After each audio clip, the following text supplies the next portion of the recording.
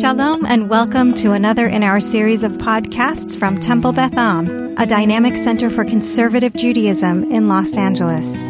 This is a recording from our 2021 Elul Learning Series.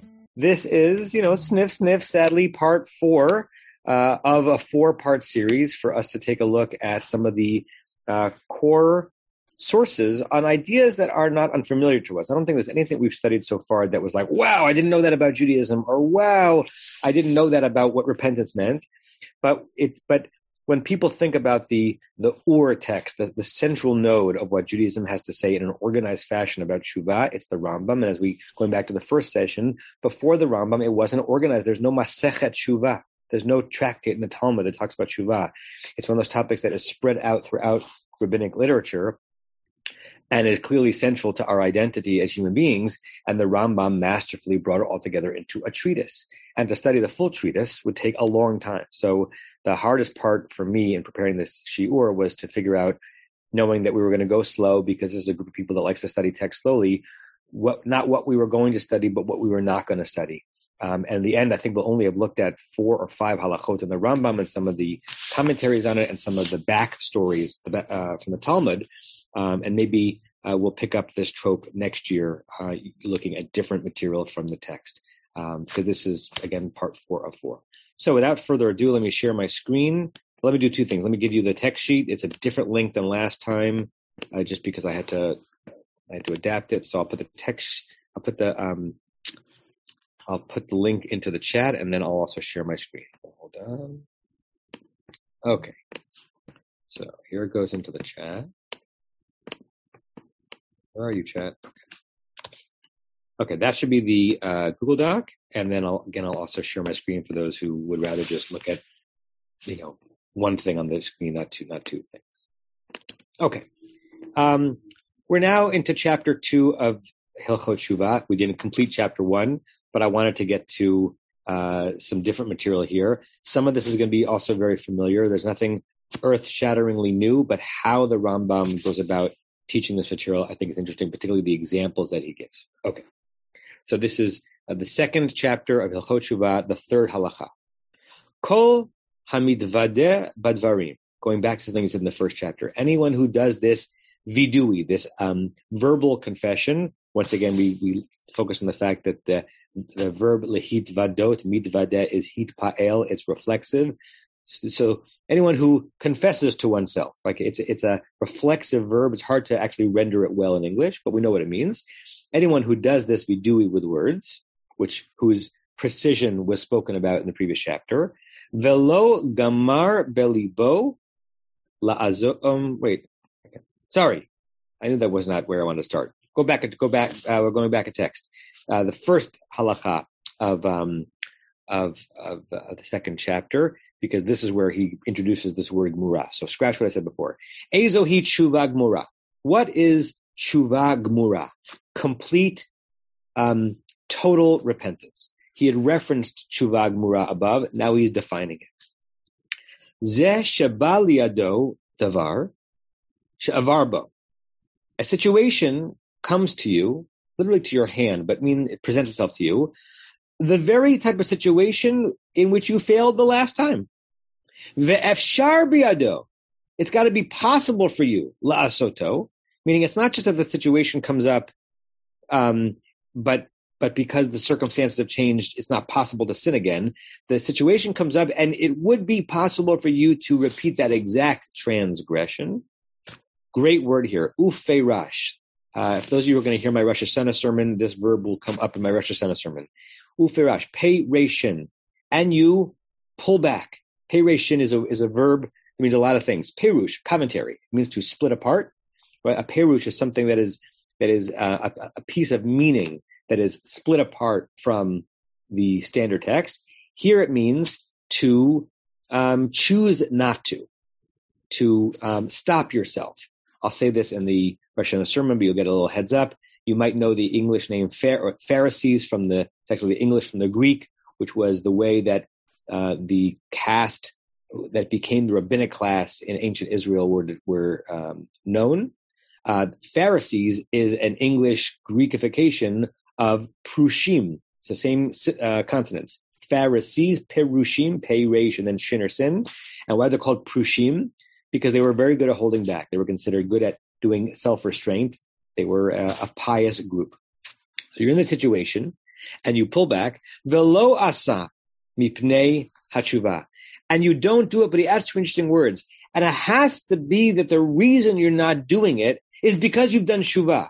Lo miyira, not because you're afraid that you'll get caught this time, or it's hard to know if he means yira here, if fear of God, which would probably be connected to shuvah, but it's not out of terror that you're not doing it. Velo mikishlon koach, and not because you lack the physical strength to do it. You have to be in the situation that you had been in before, be able to do it, choose not to do it, and in your mind has to be, why am I doing it? Because I did shuvah and I promised not to do it. He gives a very interesting example. And I'm going to ask you after the example why you think this is the example. Ketzad, for instance, Harei sheba al isha ba'avera. Let's say you were intimate with a woman in a sinful way, right? And this could mean any number of the infractions that are listed in Vayikra and enumerated by the rabbis, right? Some kind of a sexual inappropriate behavior. Ulachar zman, after some time, nitya chedima. All of a sudden, you have yichud with her. Those of you who know bits about the Orthodox, ultra-Orthodox world, yichud is a very significant concept. Yichud literally means togetherness, but yichud means aloneness such that intimacy could take place. We have a vestige of this in the modern wedding ceremony. I do it every single wedding that I do, even though, every people that I marry have had some intimacy before, right? And, that's the world we're living in. After the chuppah, they're brought to a private room. They go into the room. The witnesses ensure that the room has no one else in it. They stand outside the door for 18 minutes. That's called yichud because it's the space where they are alone and intimacy could transpire. It probably doesn't at the modern wedding. I remember the first date that I ever went on with the woman who's now my wife, Javi. We saw a movie in Midtown Manhattan, and we had coffee or drinks at the Marriott Marquis Hotel in Manhattan, which has like a very slowly revolving, the whole floor revolves, or actually a part of the floor. So you're sitting and you're talking, and then you look up 5 minutes later in your different part of the room. And the next table over was a couple clearly on a shidduch date. How do I know? A very frum couple. Just by the way they were interacting, the way they were not touching. And it's very common that shidduch dates, the Orthodox and ultra-Orthodox world, take place like in hotel lobby restaurants or airports, believe it or not, pre-security, where there's enough going on that you can have some privacy, but you're not yichud. There's no yichud because you can't be intimate there. So we were with a couple who was clearly not having yichud, but trying to get to know each other for the first time. Okay, so what's the situation here? Zman v'nitya chedima, you have the opportunity to do yichud with her, vehu omeid ba'avatoba, and you still love her, right? Whatever the reason is you can't be with her, you can't be with her. The heart is a powerful muscle. You love her, right? Love is love, as it were. Uvechoach gufo, and you still have the strength, the virility to do whatever it is that you're desiring to do. Uva mindina sha'avarba. Interesting. In the same state, place, locale that you had done it in. I don't know why the Rambam adds that. I'll ask you your opinion on it in a second, right? Because why should it matter if you're with the woman that you had transgressed with before and you still love her and you have the physical koach to do it and you choose not to do it? Does it matter if it was in Detroit this time rather than Pittsburgh? According to Rambam, for the tshuva to be gmura, all the circumstances have to be as identical as possible. Ufarash, and even in that situation, you held back. Velo avar, and you didn't do it. Basically, wow. Ze bal tshuva gmura. This is one who we would call, Baal here means owner, but it really means the one who could be described as having done full tshuva. Okay, let's pause here. Tell me, what do you think of that passage? And why there are many sins that the Rambam could have chosen. Why do you think the Rambam chooses this one to articulate the fullness of tshuva? Denise? I could think of three components. One is just the intensity of wanting to do that. Right. The second thing is it's not a bad thing, right? It's not like stealing or something like that, where you could say, okay, the person has some kind of intellectual growth or whatever that's causing them not to do this thing again. It really can only come from concerns of tshuva. And connected to that is because it's like the easiest thing in the world to rationalize. Nobody would know, and there's love, and like the only reason to hold back is for the tshuva purpose. Interesting. I'm going to push back a little bit, but I don't know that I'm right in my pushback, because it seems to me that the Rambam wants to identify tshuva gmura as a situation where there could actually be other reasons you pull back, and therefore to be tshuva gmura has to be that the reason why you're doing it is for that reason. You could imagine that if the sin being spoken about here is adultery, let's say, right, then there might be a reason that you pull back, and that's because you don't want to get a divorce, or you don't want to be caught, or you don't want to be, in a modern situation, even in any situation, you don't have to pay out your ketubah, right? And the Rambam would say, it's still good not to do it for that reason. That's still tshuva, but it's not tshuva gmura unless the reason you're not extending yourself physically in that moment is because you decided not that you don't have the desire anymore, not that lust is gone, not that you're afraid of a financial penalty, not that you're afraid of public recrimination, but because you realized this is wrong. So I'm that's why I'm asking the question. I'm not sure why he's chosen this. I think you're right in the first part of what you said, which is that, listen, there's something, we're not born with an instinct to steal. Maybe we're born with an instinct, like an anthropological instinct to be on top, right? To be the top gorilla and therefore to have more. But we're not born with the instinct to take that which belongs to someone else.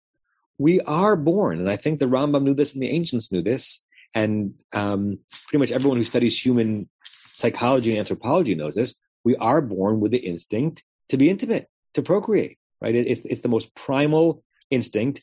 You want to talk, evolutionary biology, to make sure that our DNA exists to the next generation. There's nothing more primal than that. And I wonder if the Rambam uses this as an example because he might say this might be the hardest thing to do tshuva for, to do tshuva gmura, to actually overcome that prime instinct, not because you're about to get caught, but because you have used your prefrontal cortex, refined by your understanding of the tradition, to say, I'm going to overpower my brainstem. Obviously, he wouldn't use these words, but I think it's the same idea, and say, this is the wrong thing to do, even though I want it. Maybe. Tyball's hand was up, and then Rebecca? I had put my hand down because Denise said part of what I wanted to say about that this is much more complicated in that, unlike stealing, I think that was her example, it's not that it's just more complicated. But what I think I wanted to add after you said what you said, despite being from Pittsburgh, I know Detroit is nothing like Pittsburgh, but this in some ways, if you take out the specificity, this has to do with not just the idea of a continuum of, as opposed to like a bimodal distribution where this is always good and this is always bad, this is a continuum. But more importantly, this has to do, I think, with something very Jewish about learning what not to do when, that you have to wait. I mean, there's that old study, I forget which school of psychology did it, but looking at toddlers given treats, and the toddlers that could not eat all of their treats at once, but save them, it boded well for their success as students in academic things and also in life. And that's a piece of it that we need to learn as Jews, that there are times and seasons when what appears to be the same action is appropriate and good, and there are times that it isn't. Great. Thank you for that, Tyball. And what you said before we get to Rebecca's comment triggers something about maybe why it's so significant for the Rambam to put in here Uvamdina in that exact place, Right? He's not saying that if you do tshuva in a different place, it's not a good thing, but maybe he's laying out the highest form of tshuva. Like places trigger. They trigger negativity and they trigger positivity. They trigger desire. They trigger nostalgic memory that awakens things. I will tell you, when I took my daughter to visit colleges a couple of years ago, and we visited the campus that I was a student at in Columbia, and college campuses are venerable and they don't change that much, at least on the outside, right? I mean, the dorms change inside, but when you're walking onto campus, it looked like it was 1991. I didn't know who was the college freshman when I was doing it. And what came back to me in that place, which I had not stepped foot on in 2 decades, was not just like anodyne memories of having been there and the class I took, but feelings, including feelings I had for people, including feelings I had for people that I might have been dating at the time, right? Like they come back, right? So maybe the Rambam is saying that if it's not just that you're with that woman that you still have a desire for, but you're in the same hotel as it were where it happened last time, or you're back on the college campus where you used to be with her, right? And you're able to overcome that. That's Gemura. Rebecca, your hands went down, but I would love to hear what you have to say, unless you've chosen not to. I just really wanted to say that I think it's the only example really where there's almost a certainty that it'll happen again. Meaning, if, from looking at, politicians that do things that they're not supposed to do, but the opportunity, it's rare that it's in one, that it's that one hotel. Yeah. So it's sort of the opposite. But I think it's Great. Now, for the next part, I'm actually really soliciting your feedback because I'm confused by this line in the Rambam, and maybe you can enlighten me. The Rambam in his Hilchot Tshuva it's not written like a midrash, so he's not quoting verse all the time. But occasionally he does, and people have done interesting meta-analysis as to why and when the Rambam in this, it's really an instruction manual, goes into the midrashic mode to give you the verse from the Tanakh or the rabbinic source that is the undergirding of his law, right? He's not teaching the evolution of the concept in this treatise. He's teaching you how to do it. But occasionally he quotes chapter verse. And the question is why? So I really want to ask you, what is his midrash here? Because he's now defined tshuva gemura. And then he says, Hu sheshlomo amar. And this is what Solomon said, according to rabbinic tradition. King Solomon is the author of Kohelet, the Ecclesiastes. Whether he is or is not historically is not significant for this conversation. He quotes from the 12th chapter of Kohelet at the very end of the book, at the beginning of the very end of the book. Uzachor et borecha, remember your creator, bimei bechurotecha, in the days of your youth. I studied the commentaries on this, tried to figure out what's going on here. I'm flummoxed personally. What do you think is the reason why this proof text is brought to support what he just said as describing the definition of tshuva gemura? I'm confused by it. Anyone have a thought? How does this verse open that up, Rebecca? I'm not sure, but if he's specifically going to this example of intimacy, then it might become easier to have tshuva on this type of sin once you hit 60, 70, 80. But, and I'm making an assumption here, easier than when you are 18 or 22 or 28. So it just might be that it's specifically for this type of avirah, that it's something that is harder to control when you're younger. So it has to be done when you still have the koach, supposedly, to commit the avirah. I see. So you're basically reading it as it's not hard to remember your creator when you're old and some of your desires have died down, but you must even remember your creator in your greatest virility and vitality. Interesting. Okay, I buy that. Any other possibilities as to why this verse from Ecclesiastes to support this definition of full tshuva? We can also leave it as a teku, we haven't solved it, but we're still learning it. All right. If something comes to you, Larry, yes. So I'm reading ahead, so I'm reading the next lines. You need to learn how to be an obedient student, Larry. I mean, what are you doing? What are you doing reading more than you're supposed to read? Go ahead. So I mean, he's clear. He's clearly saying what you had just said, or maybe it's what Rebecca said, or somebody just said, which I also think isn't so true. It's easier when you're older and you don't have this as strong an urge, or at least don't have the capability to act upon that urge. But he's saying it's important that you recall this even when you're young. This is not something this is not wisdom that you acquire with old age. This is wisdom that is important to recognize when you're young and capable of these misdeeds. Before you respond to that, I will simply say, on this, I think that the Rambam was wrong, and that we see, and I'm not going to go very long on it. I think that we have this whole issue about why he chose this is pretty obvious to me, because, as you said, it is the strongest of all the Yetzer Hara that we have as human beings. But it's pretty clear from our looking at what's happening in society is people who are not so young are also guilty of it. Yeah. So it is important for us to remember it even when we are not in our youth. Yeah.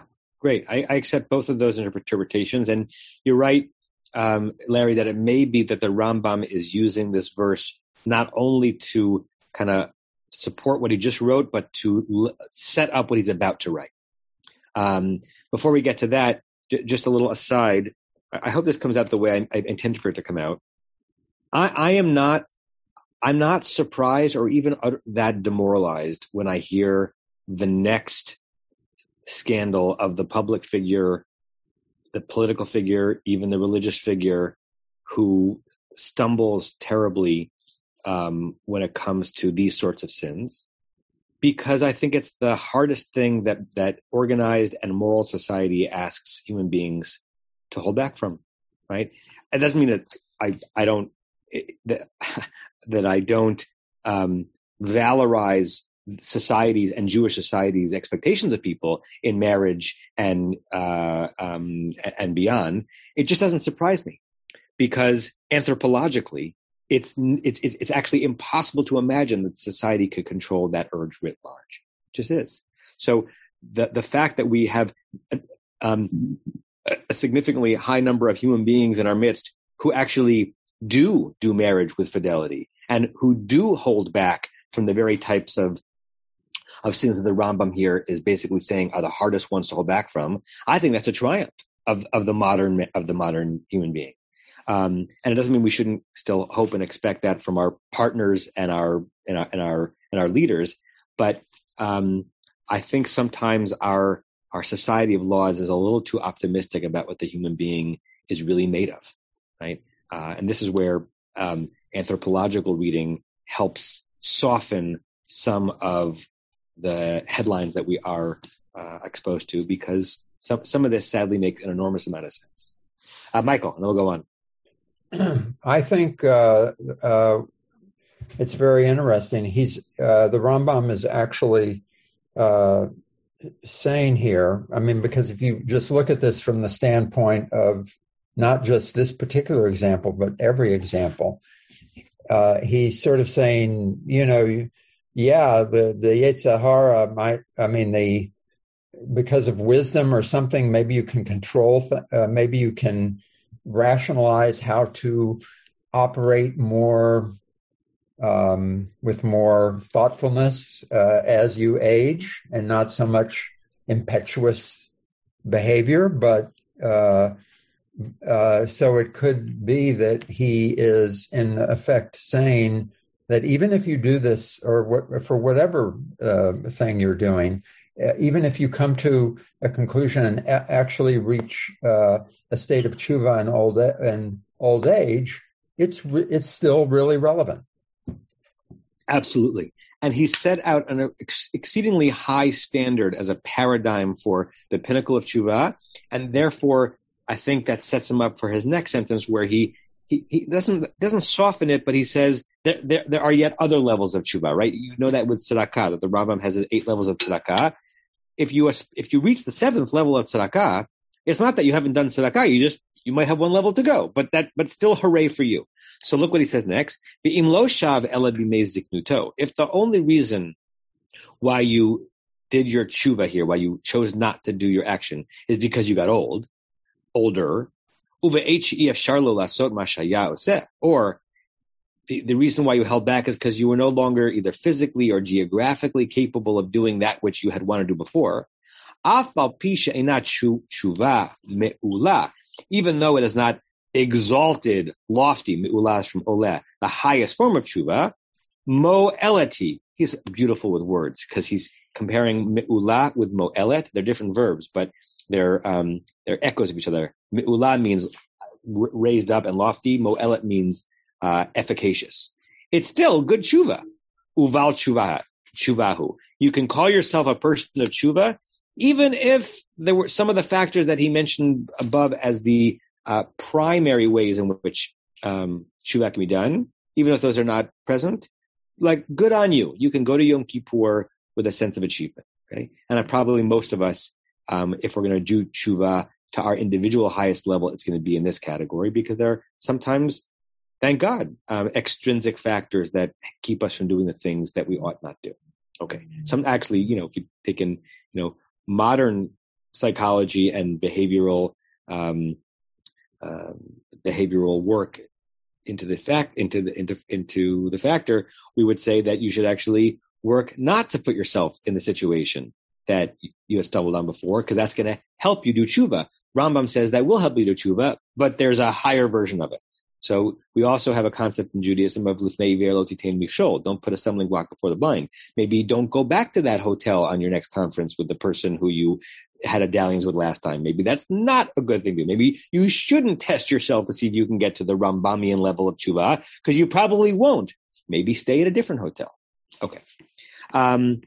Now we get to the one that I started reading before. We skipped one halakha to the 3rd halakha of chapter 2. Kol hamidvadeh b'dvarim. Let's say you did that vidui words, velo gamar belibo. This is what triggered it for me last time. He had introduced the root gimel mem resh, a complete in the previous halakha, or 2 halachot before, shuvag mura, and now he's playing with it. You didn't fully finish in your heart, meaning you didn't complete, how did I translate it? You didn't confirm in your heart. La'azov, meaning you said the words, you said your alchet. Oh, did you say your alchet? You banged your chest. And as you banged your chest, you said, but I'm going to do it again. Harei zed domeh, to what can that be compared? This image becomes a very powerful image in rabbinic verbiage from the Talmud. We're going to look at the Talmudic source that it's based on before in a second, through the Rambam to today. It's referred to all the time for people who speak Jew. What are you compared to? Letovel v'sheretz biado.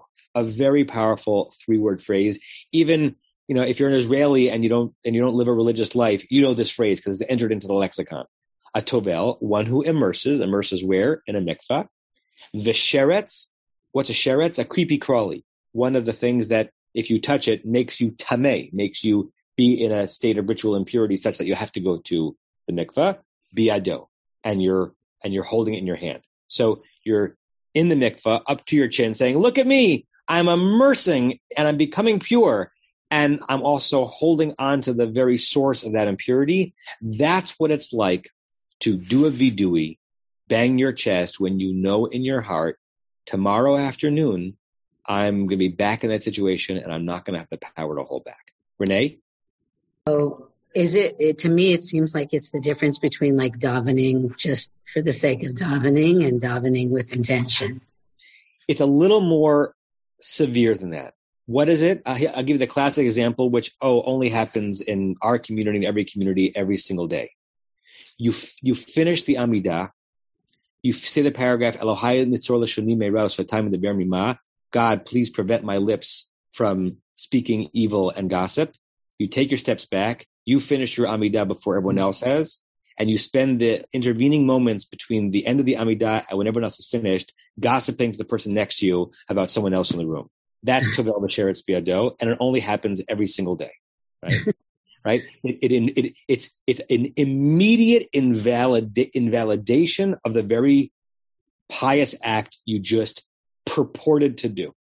Listen, guilty as charged. No one is perfect in this. That's why the Rambam is calling it out. This is a very, ubiquitous form of, two-facedness, internal two-facedness, because you're going through the motions. Maybe we should be generous. You're trying to go through the motions of what the tradition lays out for you as a way of becoming a more beautiful person, and then you stumble on it again and again.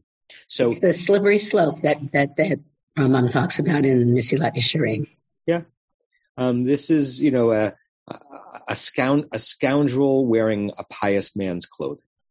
And it's a kind of a scathing image, right? Look at me, I'm in the mikveh. Look at me, I'm davening. Look at me, I'm shuckling. Look at me, I'm saying all the words I need to say. Don't look at me as I skim off my taxes, or as I speak poorly of someone immediately after my davening is over, or I act like a jerk to the attendant in the mikveh the moment after I emerge. Then why did you immerse? She'ein hatfila mo'elet lo, it's that same verb.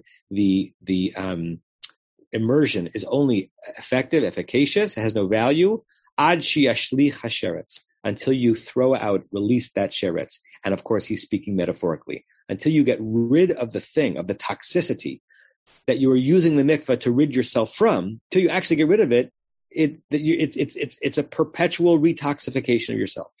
V'chein hu omer, and now he quotes from the book of Proverbs, Umodeh ve'ozev Yerucham. The one who acknowledges, modeh, who does a vidui, essentially, a confession of what they did wrong, ve'ozev, and also releases Yerucham. This is a pu'al verb, will have mercy brought upon that person. Meaning, it's not just enough to do modeh, it's also, you have to do the ozev. So he finds a beautiful 3-word phrase from Proverbs to encapsulate this idea. Now he finishes this halacha with something that we actually read before, but I wanted to show it to you because I love the proof text he brings, and then we're going to look at the Talmudic text upon which the previous law was derived.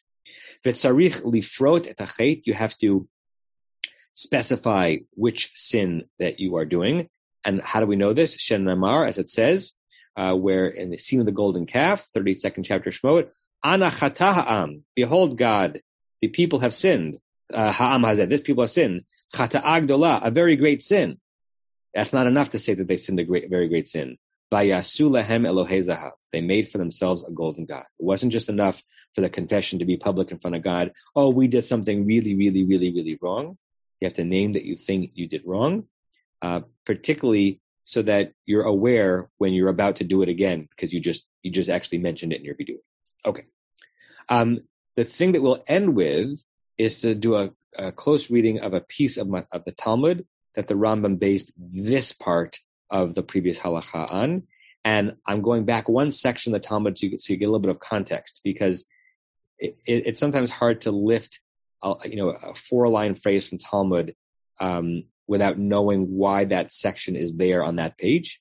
Okay, so we are on the 16th page of Masechet Tanit, the tractate of Talmud that primarily deals with calling public fasts when there is not sufficient rain. People may not know that Masechet Tanit in the Talmud is not about Yom Kippur. It's not about that fast. It's not about Tzom Gedalia. It's about whether or not droughts were severe enough that the rabbis would declare that praying isn't enough and tzedakah isn't enough. You have to do a public fast. That's how they would petition God. How they believe they would petition God to bring rain. Okay, which brings back Frisco Kid images, if that's a scene that you're familiar with. Okay, here's the Talmud. And so the Talmud here on this page is doing a very interesting thing, which is important in context. And a lot of the material that has to do with Tshuva in the Talmud, not all of it, is in Masechet Tanit. They are using the citizens of Nineveh, who are the citizens in the story of the book of Jonah, as an example of how and how not to do Tshuva, And believe it or not, there are places on this page where the rabbis are suspicious of over tshuva, right? The penitence doth protest too much. And the dangers of over-promising, right? Of over-restraining. The rabbis are not impressed with ascetics. The rabbis have an interesting relationship with Nazir, with the Nazirite who pulls back from more than is required to be pulled back from. And they believe that is often a slippery slope into a worse transgression. So they are, in this section, highlighting kind of amazing tshuva that the Ninevians eventually did after Jonah went through the town, but they're also naming it as suspicious and possibly more than needed to be done. Okay, so we have a verse from the 3rd chapter of Jonah. We'll read it on Yom Kippur afternoon. V'yashuvu ish midarko, midarko hara'ah. Each person pulled back, yashuvu, tshuva, from their evil ways, umin hechamas, and from the violence, asher bakapehem, that was in their hands. So the Talmud asks, umay, what do we do with this phrase, umin hachamas asher bakapehem? What violence that was in their hands? The rabbis want to know specifically what the image of the things that were in their hands refers to. This is also a famous passage. Amar Shmuel said, afilu gazal marish uvena'o bevira. Let's say you stole a beam from your neighbor's yard. You needed another piece of wood to finish your pavilion, a marish. And you built it into your building, right? Mika'akeya kol bira kula. The Ninevians were so focused on purely ethical behavior that if the theft was found out after your pavilion was built, what do you have to do?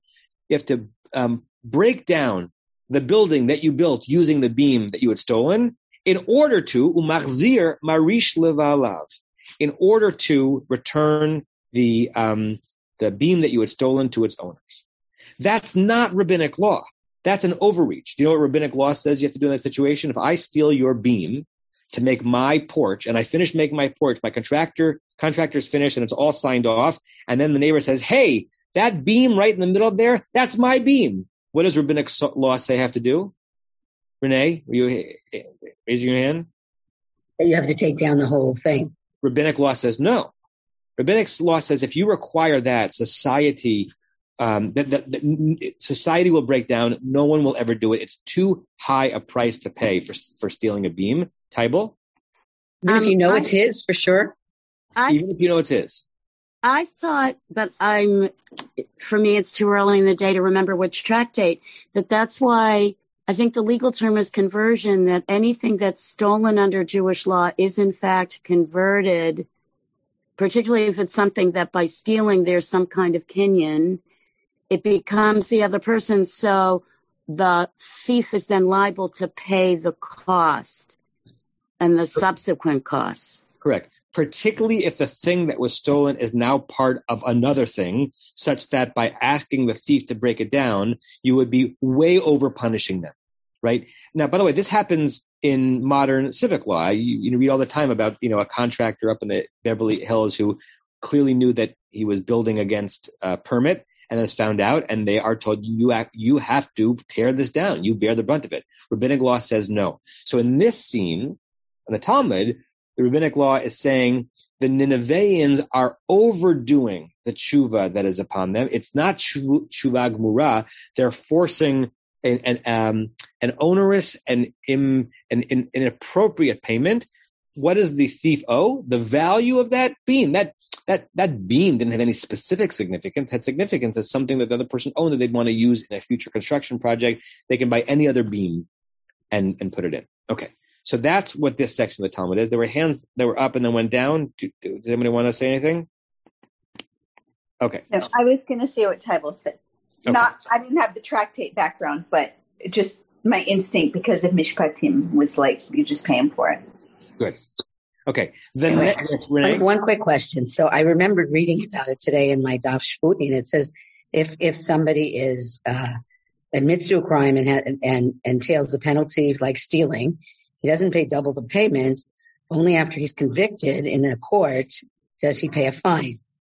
So if he's convicted, if it's known that he stole that beam, the guy whose beam it was takes him to court and he's convicted, then he does have to somehow pay a fine for it. Sure, right? But he doesn't have to tear down his house, right? And depending on the circumstances of the thievery, it might be the thing that you stole plus a fifth.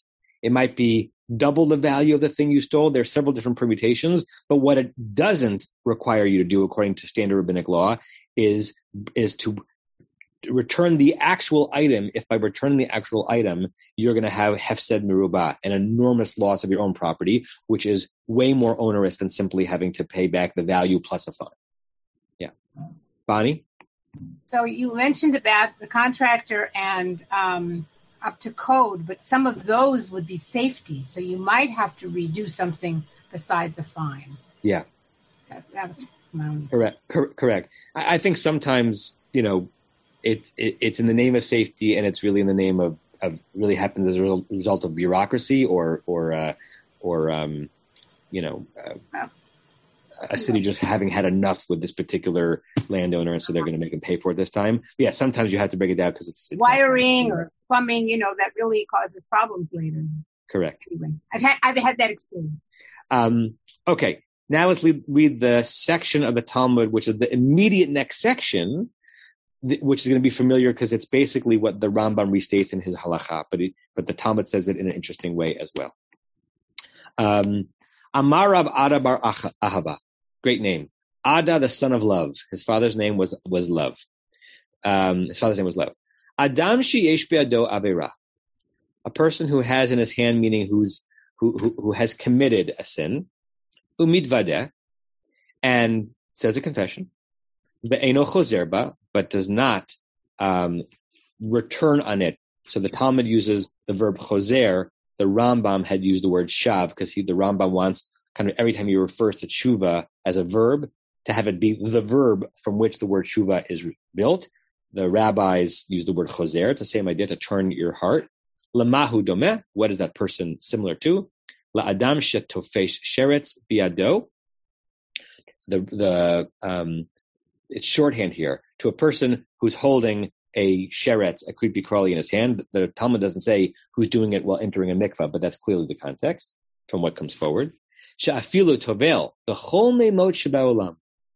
You could try to do a mikvah in the Pacific. And if that didn't work, you could do it in the Indian Ocean. If that didn't work, you could do it in the Atlantic Ocean. All of the waters of the world, remember that natural bodies of water are the original mikvah, right? So our mikvahot are facsimiles of the original mikveh hamayim. The word mikveh appears in the first chapter of Breshit. God kind of pulling together all of the waters is a mikveh. You could go into all of the waters of the world. And if you're still holding that sheretz biado, lo alta lo tefillah. Your tefillah has not, the verb is alta, has not risen up for you, meaning it has not been effective, as long as you're still holding in your physical or theoretical hand the thing that drove you to the mikvah in the first place. But zirako miado, if you get rid of it, if you really get rid of it, kevan shetaval ba'arba'im se'ah, even if you dunk in the smallest amount of water that's a kosher mikvah, 40 se'ah. Arba'im se'ah is the smallest, and it's much smaller than a mikvah that you probably would have gone into if you've ever been to the AJU mikvah. That's much, much bigger than it needs to be. It's lovely and it's beautiful, but a kosher mikvah can be much smaller. Even if you go in the smallest amount that a mikvah would be kosher for, miyad alta lo tefillah. Immediately your immersion is effective and you are detoxified. So I wanted to end the teaching here, and we're going to end in a minute unless people have other comments or questions, to show you how the rabbis believed and Rambam codified that tshuva is both really, really hard and really, really easy.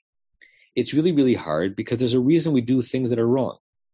There's a reason we have urges, or not there's a reason, it is just the case that we have urges that take us out of what our civilized society tell us are acceptable. And it's much easier to say I'm never going to do something again than to actually not do it again. But it's really, really easy in the sense that if you can make that shift in your heart, then the world opens up for you. And even if you go to the smallest mikvah in the world, as it were, as long as you've gotten rid of that sheretz, the Jewish society wants to make it as easy for you as possible to look in the mirror and say, I've done tshuva. So what I want to end with, and then let me hear Larry's comment and question, and then I'll give you one little charge. Larry? Yeah, it's probably a longer answer than you have time to give, but I'm just wondering, where does the role of purification, since we're talking about mikveh here, fit into the process of tshuva, of confession, tshuva, compensation? It seems to me that we don't really have, in terms of at least the annual tshuva we're doing, I know that the Rambam is taking it out of the annual cycle, we don't really have any concept of purification any longer, except for the normal going to the mikveh.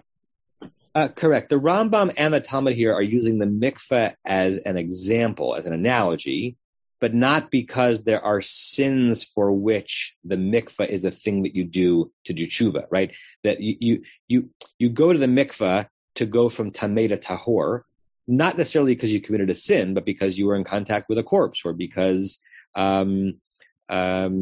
if you're following the laws of tarat mishpacha, because it's time to reunite with your spouse. So it's an example. You're right that there's nothing in normative Judaism that says that how do I do tshuva for this particular sin? I go to the mikveh.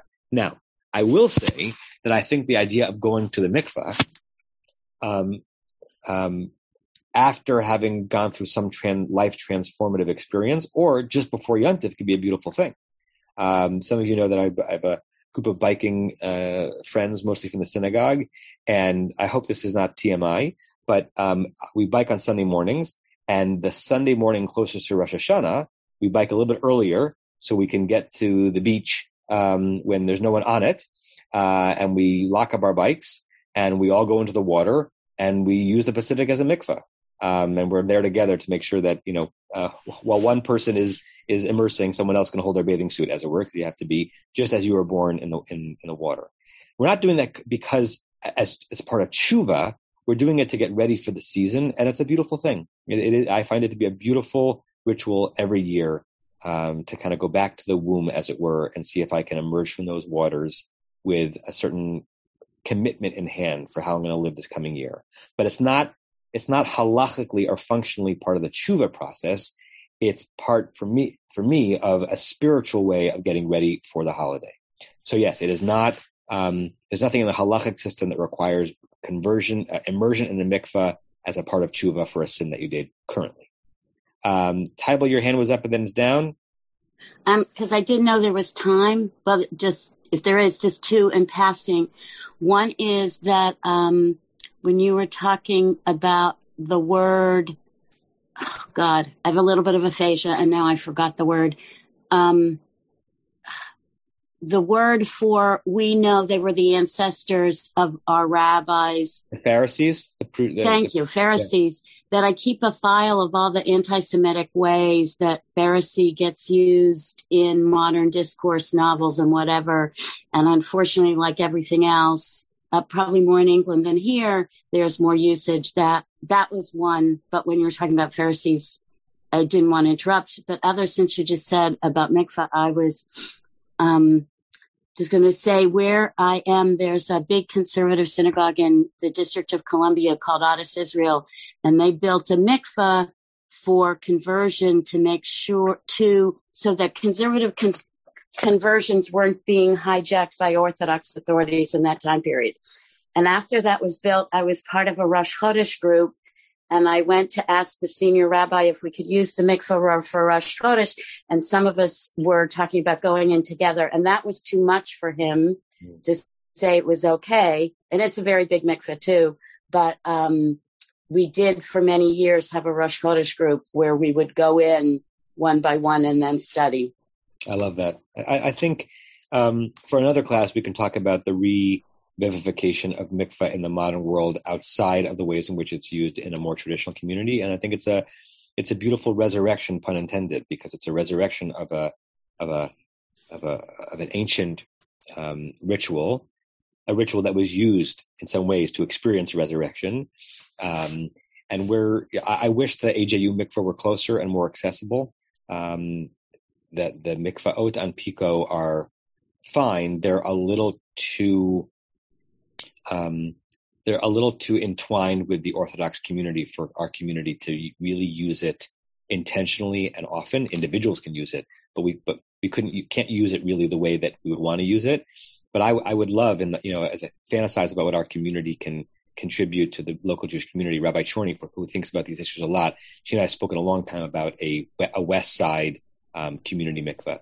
And the truth is, it wouldn't cost that much money. The space would cost more than the construction. A mikveh does not cost that much to build because it could be a beautiful thing.